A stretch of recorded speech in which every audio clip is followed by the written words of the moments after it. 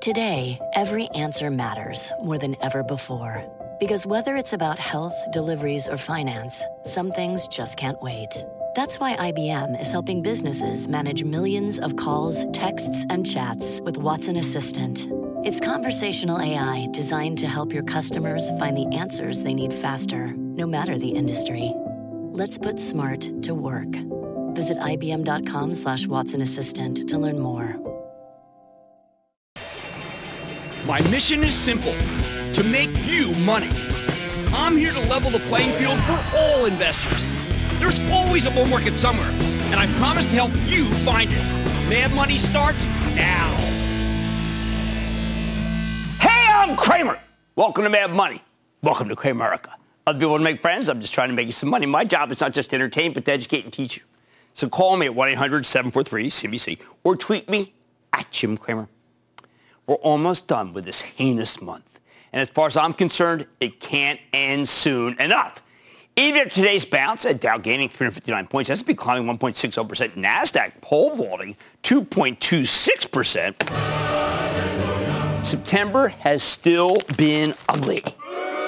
I've been warning you that this is historically the worst month of the year ever since August ended, replete with a nasty 10-day close, and that's precisely what we got.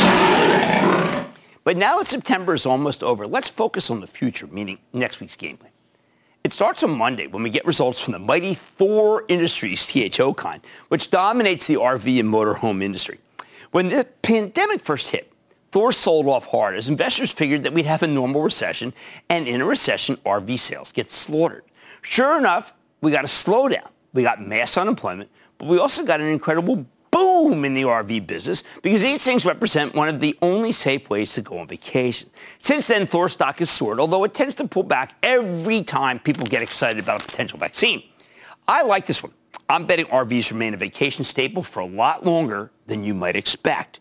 Tuesday, we hear from two companies that could potentially deliver upside surprises that might turn your heads. The first is McCormick. That's the spice maker you know that I've always been a fan of, right? And then there's Micron, which is the chip maker, which is a little more controversial. Last time McCormick reported a fantastic lights-out quarter and the stock exploded higher, but then it flew too close to the sun, and so far this month, what it's done is pull back from 211 to 191. But remember, September's been bad. And right now, it's only slightly above where it was before that great quarter. Right now, Wall Street's obsessed with what will happen when the pandemic comes to an end. Will people still cook at home with McCormick spices? Will they still use as much Frank's hot sauce? I say, wait a second. People have developed new habits. In many cases, they discovered they like to cook. Meanwhile, the food service business that hurt McCormick last time, it has improved. To me, that smells like another upside surprise. Though at this point, the analysts, they might not care and they might not get behind it. Micron is really, really difficult to get to. See, this is a commodity semiconductor play that sells a product with not so hot pricing right now. Micron's core DRAM business could be saved by their disk drive business. But I don't see the stock roaring unless management says they see tightness coming in DRAMs. Oh, boy, then you'll get a terrific move up. You'll say, why didn't Jim just tell us to buy it? Tuesday night, we get the first debate. That's between President Trump and Vice President Biden. You know what we're going to be doing here? We're going to be watching for any stock market implications, including any talk from Biden about raising the capital gains rate, something that seems likely if Biden wins and the Democrats also take the Senate.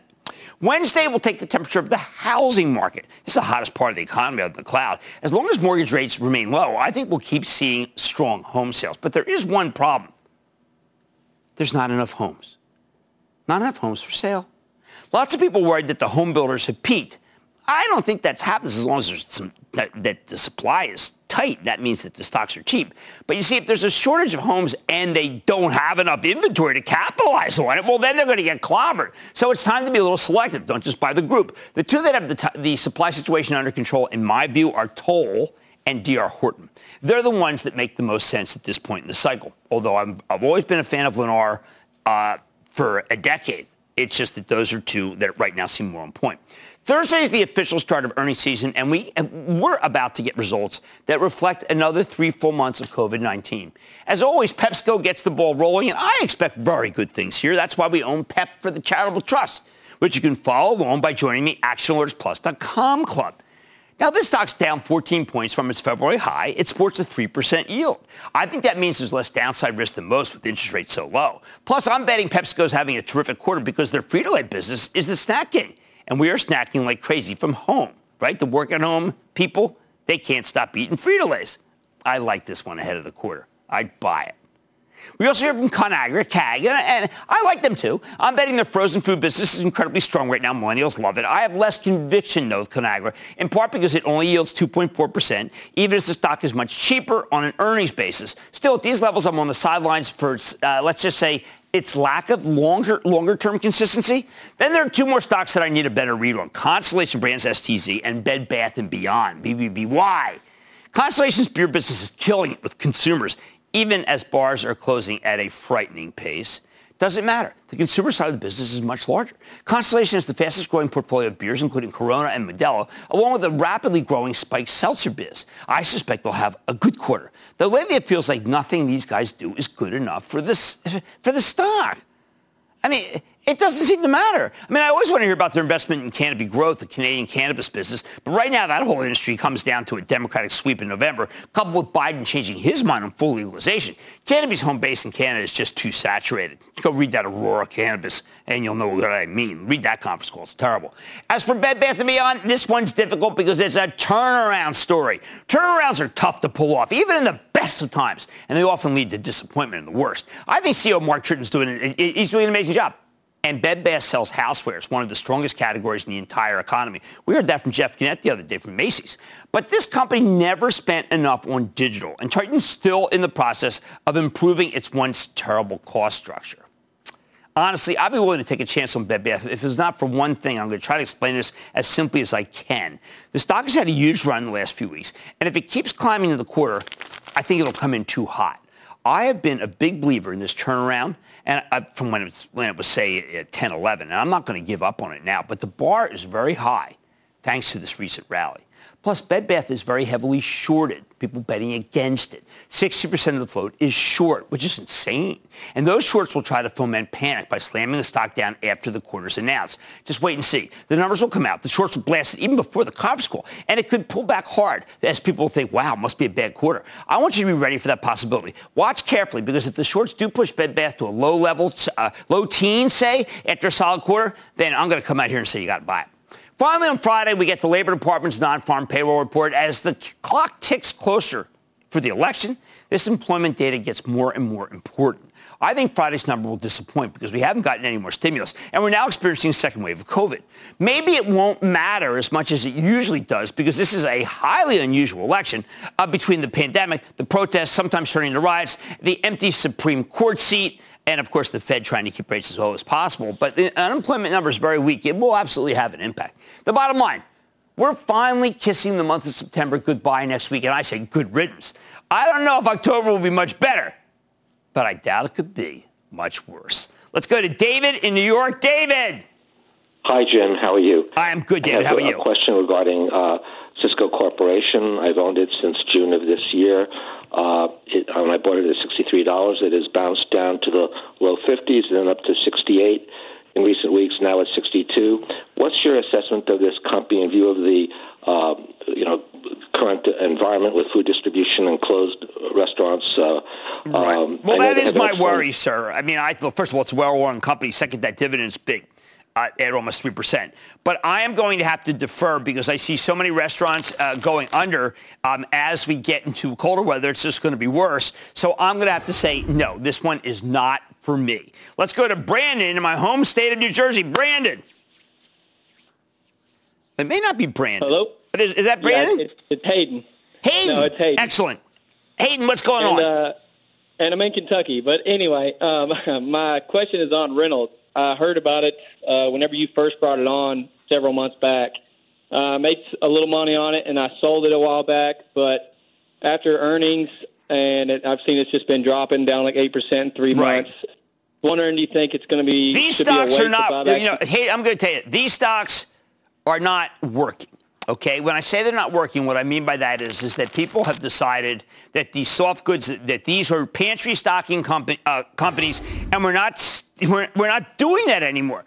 So therefore, people are letting these go, and I'm not going to get in the way of that maelstrom. Michael in California. Michael.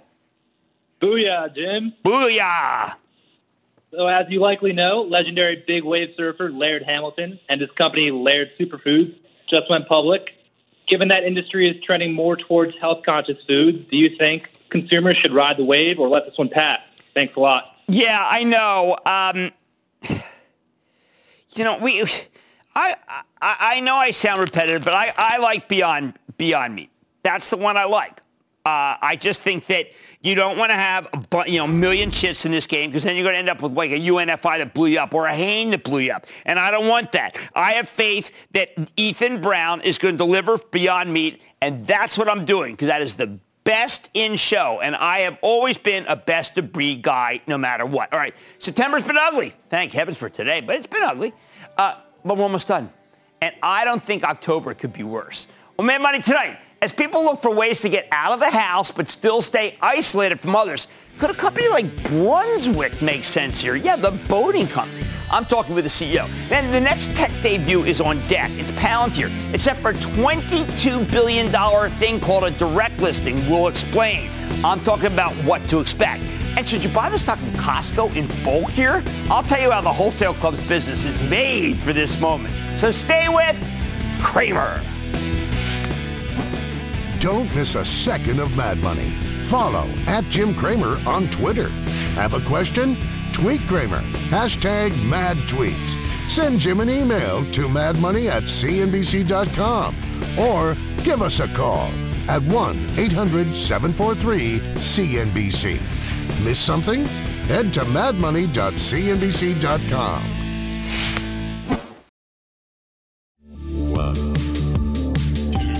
Hey, say what's happening, man. Tip T.I. Harris right here, the King Good. Welcome to 10 Songs That Made Me, a new show that invites artists and influencers to explore 10 of the tracks that made them who they are today, as creators and as people. You'll hear the soundtrack to my life in the very first episode, but make sure to tune in every week for new episodes. Follow and listen for free, only on Spotify.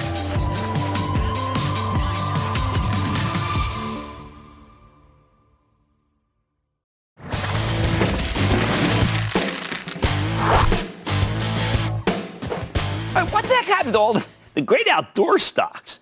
After COVID hit, we saw an incredible rally in anything associated with outdoor recreation, RVs, camping, boats, basically the only way to go on vacation while maintaining social distancing. Lately, though, these stocks have cooled off along with the weather, but not the companies. Take Brunswick Corporation, the king of the boating space. Think Boston Whale or Mercury Engines. Here's a stock that surged to a multi-year high of $74 at the end of July for pulling back to roughly down 20% to $58 and change today. Brunswick reported a magnificent quarter on July 30th, and while the stock initially rallied, it quickly gave up its gains. And that was the tell that Wall Street was turning against the outdoor plays. Now, you could argue this business is seasonal. It's a lot less fun going boating in December. But I think this year's different. Brunswick already had lean inventories. Throw in the insane level of demand we saw over the summer, and I think they're poised to keep making a fortune. But don't take it from me. Let's check in with David Foulkes. He's the CEO of Brunswick to get a better sense of how his business is holding up now that summer's officially over. Mr. Foulkes, welcome back to Mad Money. Thank you very much, Jim. Great to be here. Okay, so David, I think there's a misperception on Wall Street. I think Wall Street feels that, yes, we had this kind of blip up because of a pandemic, and it was great social distancing for a while, but that trend's over, so therefore you shouldn't own Brunswick because it's going into the winter. But this time, your sales have held up much better. They have. Last time we spoke, Jim, was in the middle of the selling season. Obviously, we had huge demand. We were up, I think, 40% over prior year, but this season has really extended.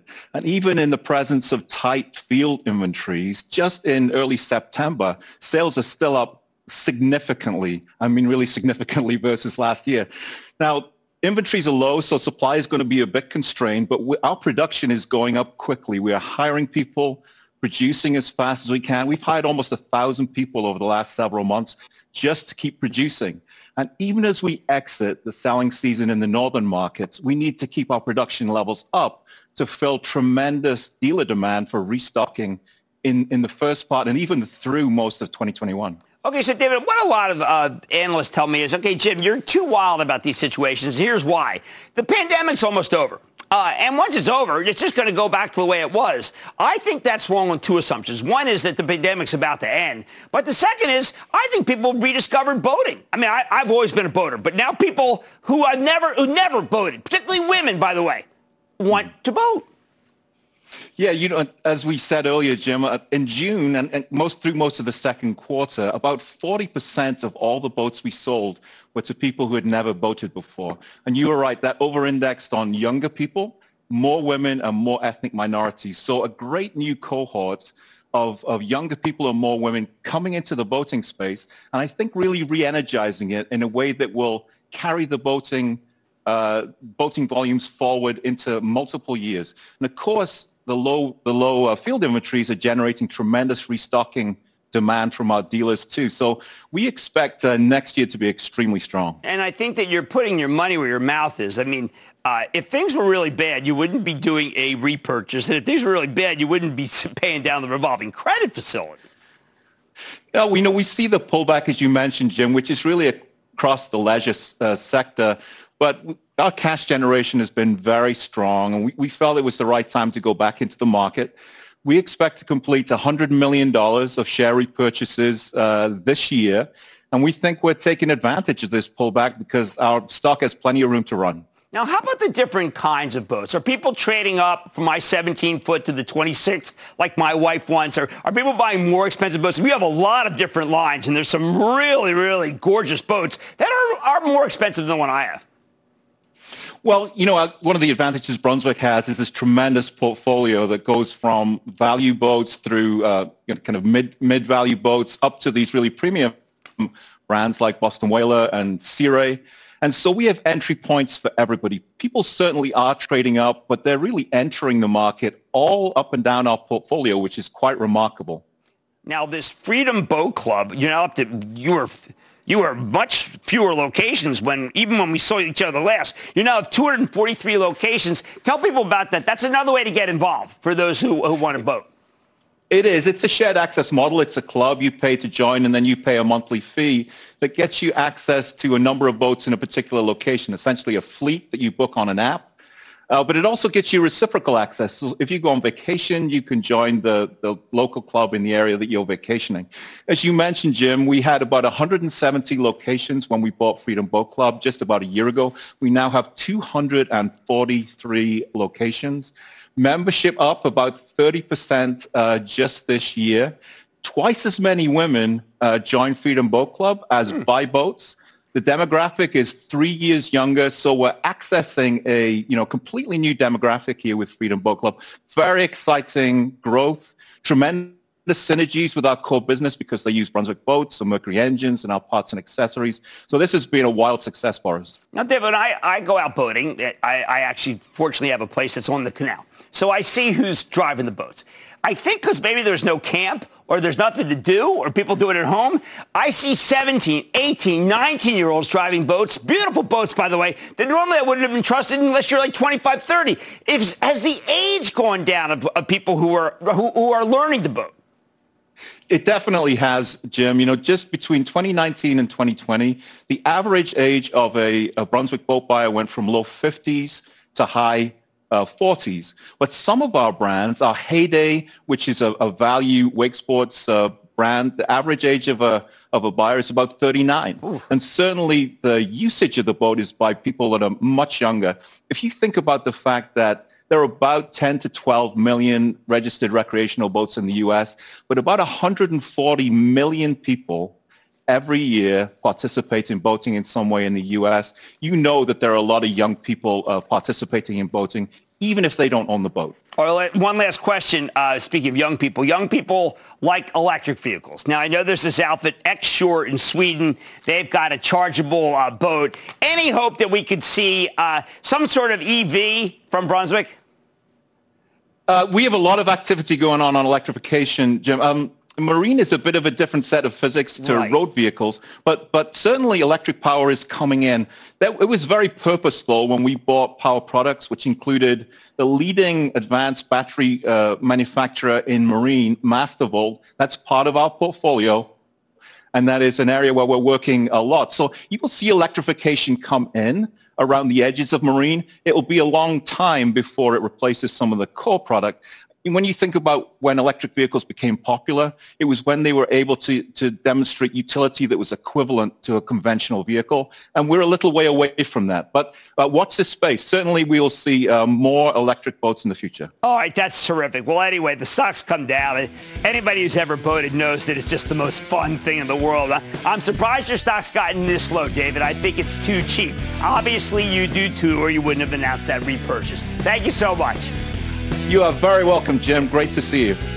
One of my themes is these issues, whether it be cooking, whether it be Costco, whether it be boating, this stuff is now ingrained. It's not going away. Unfortunately, neither is COVID. David Foulkes, Brunswick Corp, symbol BC. I like it.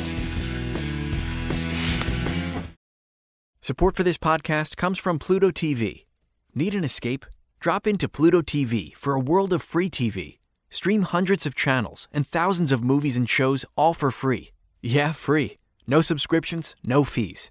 Binge on 24/7 channels of Narcos, CSI, Star Trek, and everything from hit movies to the latest news, comedy, live sports, and more. Download the free Pluto TV app for Android, iPhone, Roku, or Fire TV and start watching now. Pluto TV. Drop in. Watch free.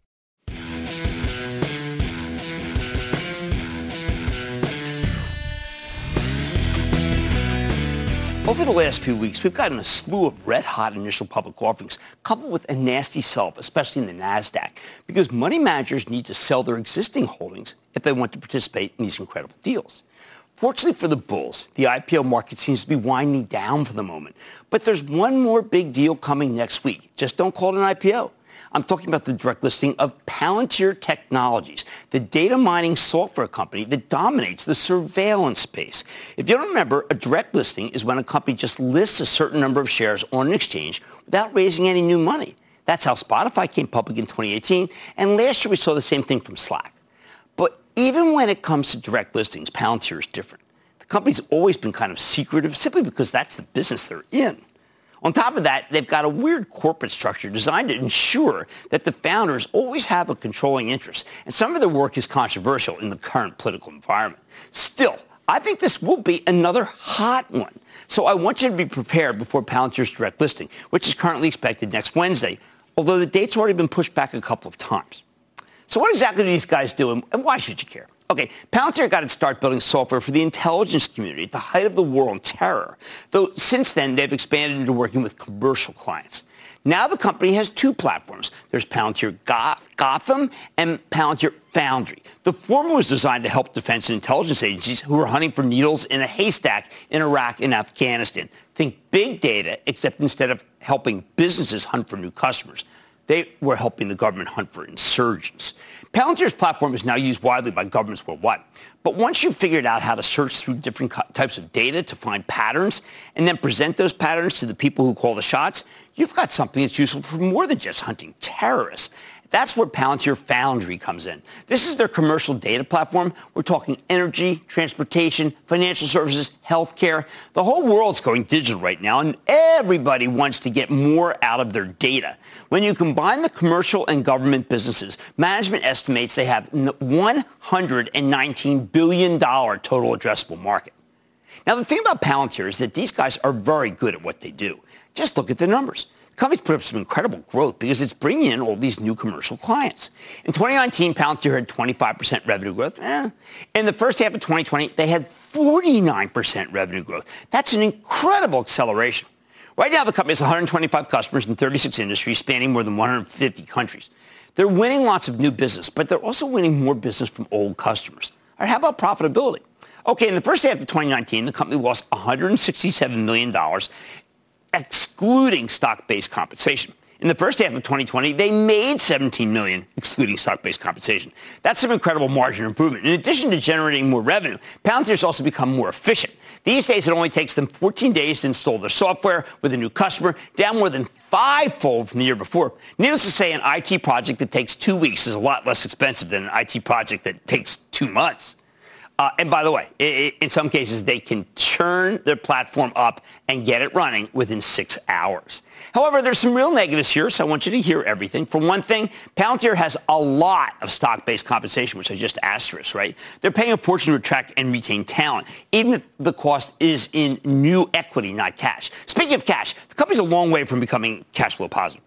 In the first half of the year, they had negative $226 million in cash flow from operations. That's not great. Basically, Palantir still loses lots of money, relies heavily on raising new capital in order to keep running.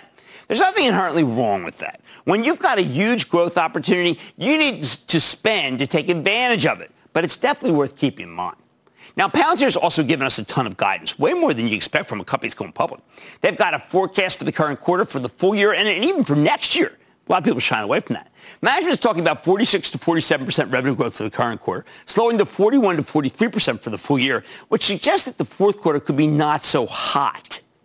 For 2021, they'll only say to expect more than 30% revenue growth, which at least gives us a floor. Meanwhile, Palantir's operating income has turned positive, though, when you can exclude all the stock-based compensation. That guidance changes the story in good ways and bad. On the bad side, the accelerating revenue growth from the first half looks a lot less impressive if it slows to 42% for the full year and as low as 30% next year. Maybe management's simply trying to underpromise and overdeliver, but given the grandiose tone of Palantir's prospectus, I find that unlikely. The whole thing starts with a dramatic letter from co-founder and CEO Alex Karp, basically excoriating the rest of the technology industry in an effort to set Palantir apart. On the positive side, though, those operating profit numbers, they look great if you believe they can hit those targets. They're still burning a lot of cash and issuing a lot of stock, but the margins are absolutely headed in the right direction.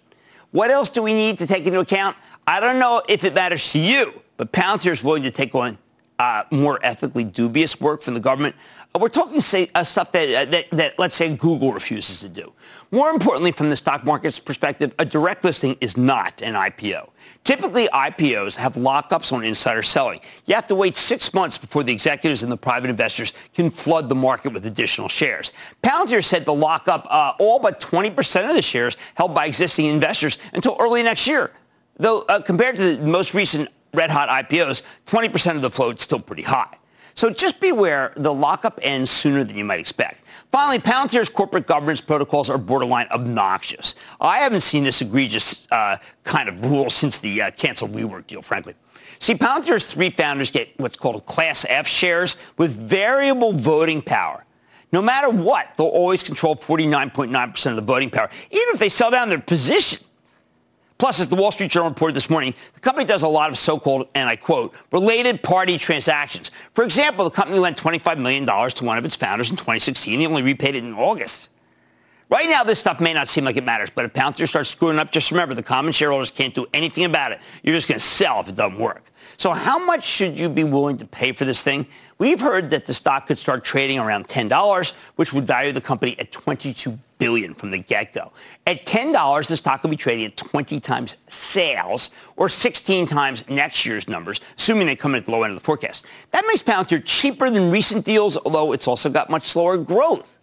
The bottom line, I'm hesitant to give this one a full-throated endorsement because I hate the Class F shareholders thing, too much like feudalism, but right now the numbers do look good. If you can get Palantir for around $10 or ideally less on a pullback, you got my blessing to buy it. Just don't pay up too much for this one. There's too much mystery to it and too much selfishness, too, at least when it comes to corporate governance. Let's go to Arbon in New York. Arbon. Hi, Jim. How you doing? I am doing well, sir. How about you? Doing good, thank you. I really appreciate you allowing me to ask my question live on the show. Of course. I really enjoy the show. Thank you. My question is related to Vroom and the e-commerce car buying space as a 1 to 1.5 year investment. What's your opinion on that? This is a tough one. It's a tough one because I'm a CarMax guy. I think that Vroom's good. I am also, by the way, a Carvana guy. I don't want to go down to Vroom, even though a lot of people think Vroom's better. I like those other two that I just mentioned, even though these guys have some very smart people working for them. Let's go to Sam in Tennessee, please. Sam. Hey, Jim, quick question. Sure. With Beyond Meat's price target being downgraded, what does that say for the FMCI merger with Tattoo Chef? Look, what is your price target for Tattoo Chef post-merger? I'm not. Look, I mean, this is one of those, again, I am not a tattoo chef. I've looked at the stock, a tattoo chef guy. I am a Beyond Meat guy. I think Beyond Meat is the best of breed in that segment. So I am just going to reiterate that I think Beyond Meat, which held up under a huge onslaught of people not liking it, is the winner in the category. All right, Palantir's direct listing is a big deal. I can't give you my full blessing unless you can get it for around $10. Hey, much more Mad Money ahead, including my take on Costco. What can the big box retailers signal about the COVID-19 pandemic? I'll reveal it. Plus, time to turn in some homework. Don't miss my take on some under-the-radar names I learned from you, Cramerica. And all your calls rapid fire tonight's edition of the Lightning Round. So stay with Cramer.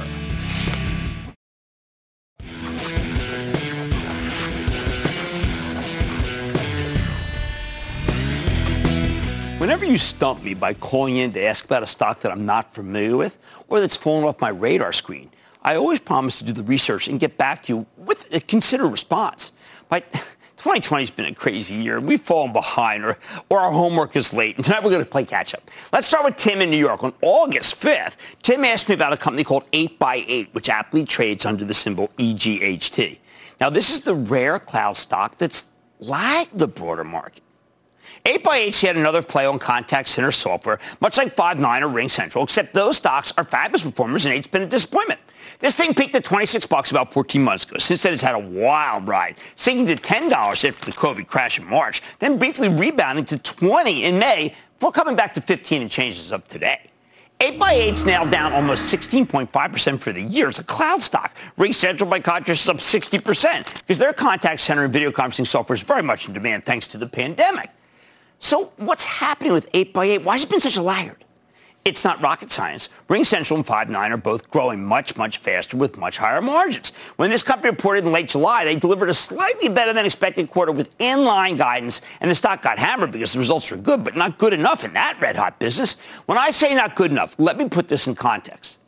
When we talk about the software as a service plays, there's a quick rule of thumb that makes it easier to separate the wheat from the chaff. I always use it as something, it's a shorthand that I keep in my head that we do before we come out here. So you take the revenue growth of this rule of 40, the revenue growth, then add the EBITDA margin, that's the percentage of sales that they keep, as earnings before interest, taxes, depreciation, amortization.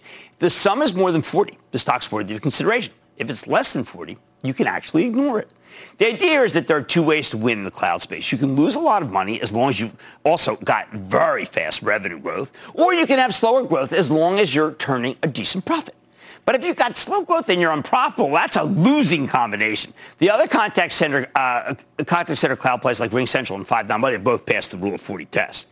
8x8, though, it's got 26% revenue growth, very slow for a software as a service play, coupled with a negative 5% EBITDA margin. Negative.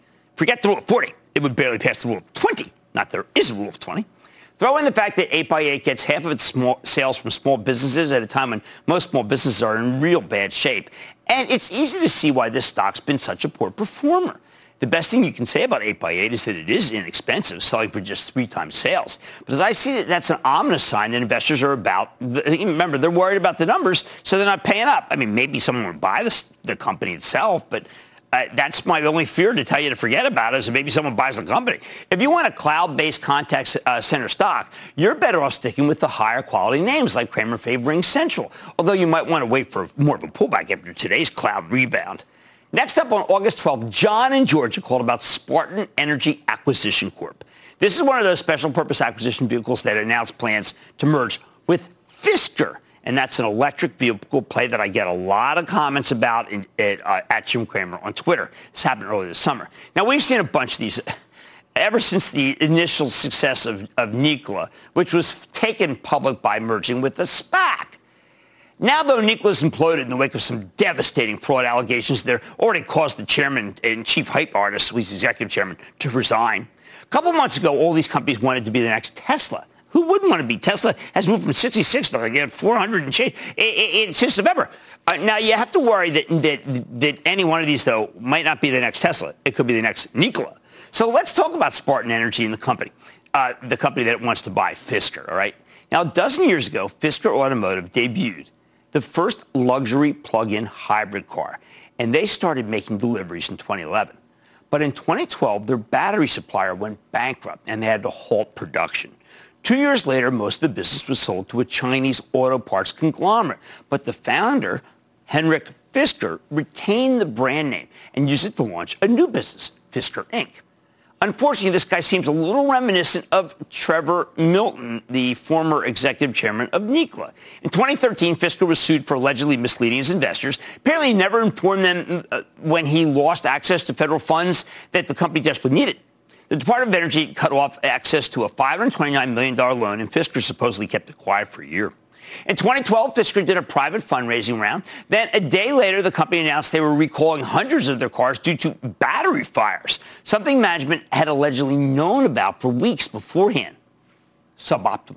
Heck, when Fisker Automotive was founded, Tesla sued them right out of the gate for allegedly stealing their technology. Elon Musk had hired Henrik Fisker to do body design for their first four-seat sedan. Then he's accused of using confidential information to start his own company and make a competing product. There's another similar lawsuit from Aston Martin. Hey, at least Fisker's got good taste. There's a whole lot of controversy here. It's one thing to fail and then try again. It's another thing to fail, allegedly lie to your investors, and then try to do it again, but this time as a public company. Worst part of the story? Just like Nikola, Fisker feels like a business plan in search of a business. When Phil LeBeau asked the CEO why investors should buy shares in his company, despite it having no revenue and no plans to produce vehicles until 2022, frankly, he didn't really have much of an answer. Sure, Spartan Energy acquisition has some smart backers like Apollo, but Nikola had some really smart backers too. They got a production deal with GM, they had Bosch's on the board, a value act. Wow. Listen, after the Nikola meltdown, I don't know how anyone can look at another electric vehicle company with no sales and lots of fraud allegations and think it's a smart buy. You can't rely on these special purpose acquisition companies to do your due diligence for you. I mean, we can try to do some, but them? Nikola wasn't really vetted by its SPAC partner, and I'm betting Fisker wasn't fully vetted either. If you want an electric car play, look, we've got one. It's called Tesla. Sounds good to me. Mad Money's back after the break.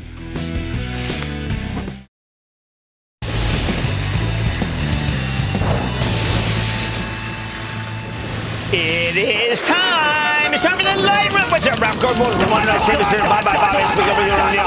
the sound. And then the lightning round is over. Are you ready, Ski Daddy? Time for the lightning round. Let's start with Brandon, New Jersey. Brandon. Booyah, Jimmy Chill. How's it going? It is doing well. How about you? I'm great, Jim. So I've been looking at Boeing since last month, and they got great news today that their 737 MAX plane may return in Europe, and FAA chief will test fly the 737 MAX next week. So, do you think Boeing is a buy right here, $156 per? Yes, I think you can buy it. I know that American just got some money from the government. I know that finally the airlines are waking up to being able to test people before they go on. I don't know why they haven't been doing that before. I know that masks work on planes. I know that we're going to start opening up in Europe. I think, how can they dislike us? They're worse over there. Anyway, I don't want to make light of it, but I think you're right to own Boeing. Let's go to Lee in Illinois. Lee. Hey, Jim. How are you? I am good, Lee. How about you? Great. Jim, I wanted to ask you about General Electric. Well, I think GE is going to be, it's not GE's year. Now, why do I say that? Because GE has said that. They're not ready yet. They're turning things around. I think they have a very good turnaround plan, even though they're very linked to aerospace. It's going to take some time. This time next year, I think GE is going to be a much better stock than it is now, though. But a lot of people aren't that patient. Let's go to Tom in New York. Tom. Hello, Jim, and booyah! Extraordinary. How are you? Extraordinary. I am well. How about you? I'm doing well. With the housing market booming and with mortgage demand increasing, second quarter net revenue of $5 billion with net income of $3.4 billion. What is your take on Rocket Company? Okay, Rocket's a very strange company because when it was at $18.90, I said buy it. Then we're up to the high 20s. I said sell it. And it's right back to 20. And I kind of feel like, hey, you know what? I had my call with Rocket, and now I'm ready to move on. There are a lot of people who are short the stock. They don't like the ownership structure. Let's go to Ed in Florida. Ed. Booyah, Jim. Booyah. My company is Red Hill Biopharma, RDHL. Really? Look, I think you should be in royalty pharma. I think it's every bit as good as Red Hill and then some. But I totally understand why you want to be at smart Israeli company, really smart guys. I think that royalty's not getting enough love from Wall Street. Let's go to Eric in Missouri. Eric. Jimmy Chill. Yes. Oh, yeah. What's up? Hey, what do you think about Walgreens stock? It's been getting murdered for the last Chillman's worried about Walgreens. Chillman's worried because I think the prescription drug side is under attack and the front of the store is under attack from Amazon. So I have a tough time with that one. I just do. I'm trying to figure out what makes it go higher, and I don't know. How about Matt in Minnesota? Matt. Dr. Cramer, first-time caller, big fan. Oh, thank you. I wanted your opinion. Your opinion on a biotech company that recently reacquired their previously held company, Grail, which develops liquid biopsies for early cancer detection. That company is Illumina, ticker symbol LILMN. Okay, many companies have tried to do this liquid cancer, the tests. I hope Grail can do it right. If Grail can do it right, then Illumina turns out to be a great buy. But I like Thermo Fisher and I like Danaher, and they are better companies. And I like either one of them more than this one. I'm going to Justin in Michigan. Justin. Hey, Jimmy Chill. Happy Action Alerts Plus member here. Well done. Glad to be Thank talking you. to you. Member. How can I help? The company I'm talking about has a 19% ARR, 111% net retention rate, a price-to-sales ratio of about 10, and they serve 60 out of the Forbes 100. I'm talking about Ping Identity. You know we like Ping. We've had them on. I think they told a very, very compelling story. I like this cohort as it is, and Ping is a good one. And that, ladies and gentlemen, is the conclusion of the Lightning Round. The Lightning Round is sponsored by TD Ameritrade.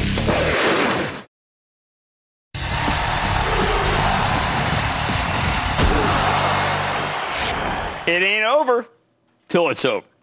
Ever since COVID got rolling, the analysts have habitually underestimated the staying power of both the pandemic and the way it is changing our behavior. Even when a company like Owens & Minor, which makes personal protective equipment, tells us it's going to have a blowout year, makes sense, the analysts take forever to go on board. When it comes to home builders like Lennar, they're being dragged kicking and screaming to stay on top of the earnings. Same goes for Darden, where they're finally realizing that it's a last man standing restaurant situation.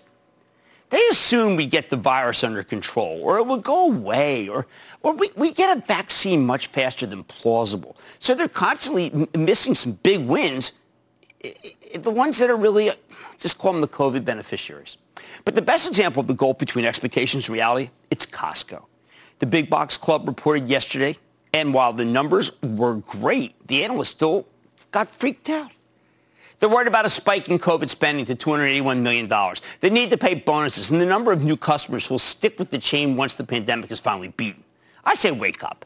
Unlike the analysts and most other chains, Costco has been one step ahead of the COVID posse the whole time. They were the first store with a no mask, no service policy. At a time when other chains were still worried about scaring away customers by making them do something inconvenient. Costco gambled that most people would welcome a safer shopping environment. And that paid off. Between their many efforts to keep the stores disease-free and the already wide aisles that make social distancing easy at Costco, this company's cleaning up right now. And that's how you get 11% same-store sales. That's a staggering number. Yet the stock went down because the analysts are skeptical again. Oh, they've got a whole list of worries. Once shoppers have stocked up on toilet paper and cleaning products, won't they stop coming? Once COVID goes away, won't the new patrons go elsewhere? And hey, why the heck does Costco need to spend so much on keeping its employees safe and happy? Look, that was the undercurrent, okay? With all due respect, these concerns are moronic. Why? Let's start with the bonuses. Listen, Costco has always paid its employees better than every other store. And it's always been a good investment because it means they can retain their best people. Chains that pay less have much higher turnover, which means they need to spend a lot more time training new workers, and those training costs add up. One of the reasons Walmart bumped its salaries a couple of years ago is because they kept losing people. As for the COVID expenses, obviously they'll go away whenever the virus does. I think it's insane that analysts are fretting about how Costco will lose customers when the pandemic's over, while they simultaneously freak out about costs that will also go away when the pandemic's over. That's oxymoronic. Any loss in customers will be made up by improving gross margins. though, just to be clear, I don't expect them to lose many customers when this is over. It's not a worry I have. It seems to be a worry they have. So you've got to remember, Costco's a wholesale club. There are membership fees, and the customer base is as sticky as it gets. It grows about 5% a year. I mean, what a business model. What happens to Costco when all this is over? Come on. They were doing great before COVID. They'll be doing great during COVID, and I'm sure they'll do great after COVID, too. It's called management. The most important thing to keep in mind, Costco offers the best prices in retail by far. They sell a relatively small selection of goods in massive bulk quantities, which allows them to give you incredible deals. Now, I don't know about you, but my home is quickly evolving into an outdoor entertainment center because it's the only way to safely interact with people during the pandemic. And after what we heard on the conference call, it's clear a lot of other people are doing the same thing. But now it's getting colder. So you know what you need? You need heaters. Costco sees the pattern. That's why they stock spiral flame patio heaters for $399. Sound expensive? Wait a second. The same product, just check the sites, sells for $599 on Amazon. You heard me right. They're undercutting Amazon by $200. Once the pandemic subsides, are you really going to go back to Amazon or any other retailer where you can get stuff for so much less from Costco? Not less, but so much less. All of this should be obvious. What mystifies me is that we all know America has royally screwed up when it comes to getting the virus under control. Yet these analysts want to bet against Costco on the assumption that COVID will end soon? Ridiculous. I think they should be more concerned about what the competition's doing to win their customers back from Costco, because they're not doing squat. That's why I think Costco's a buy down here after today's absurd sell-off. Every quarter, the stock gets hammered by bogus concerns, and every time what happens, it bounces right back. And in the end, that's all you need to know about Costco. Stick with Cramer.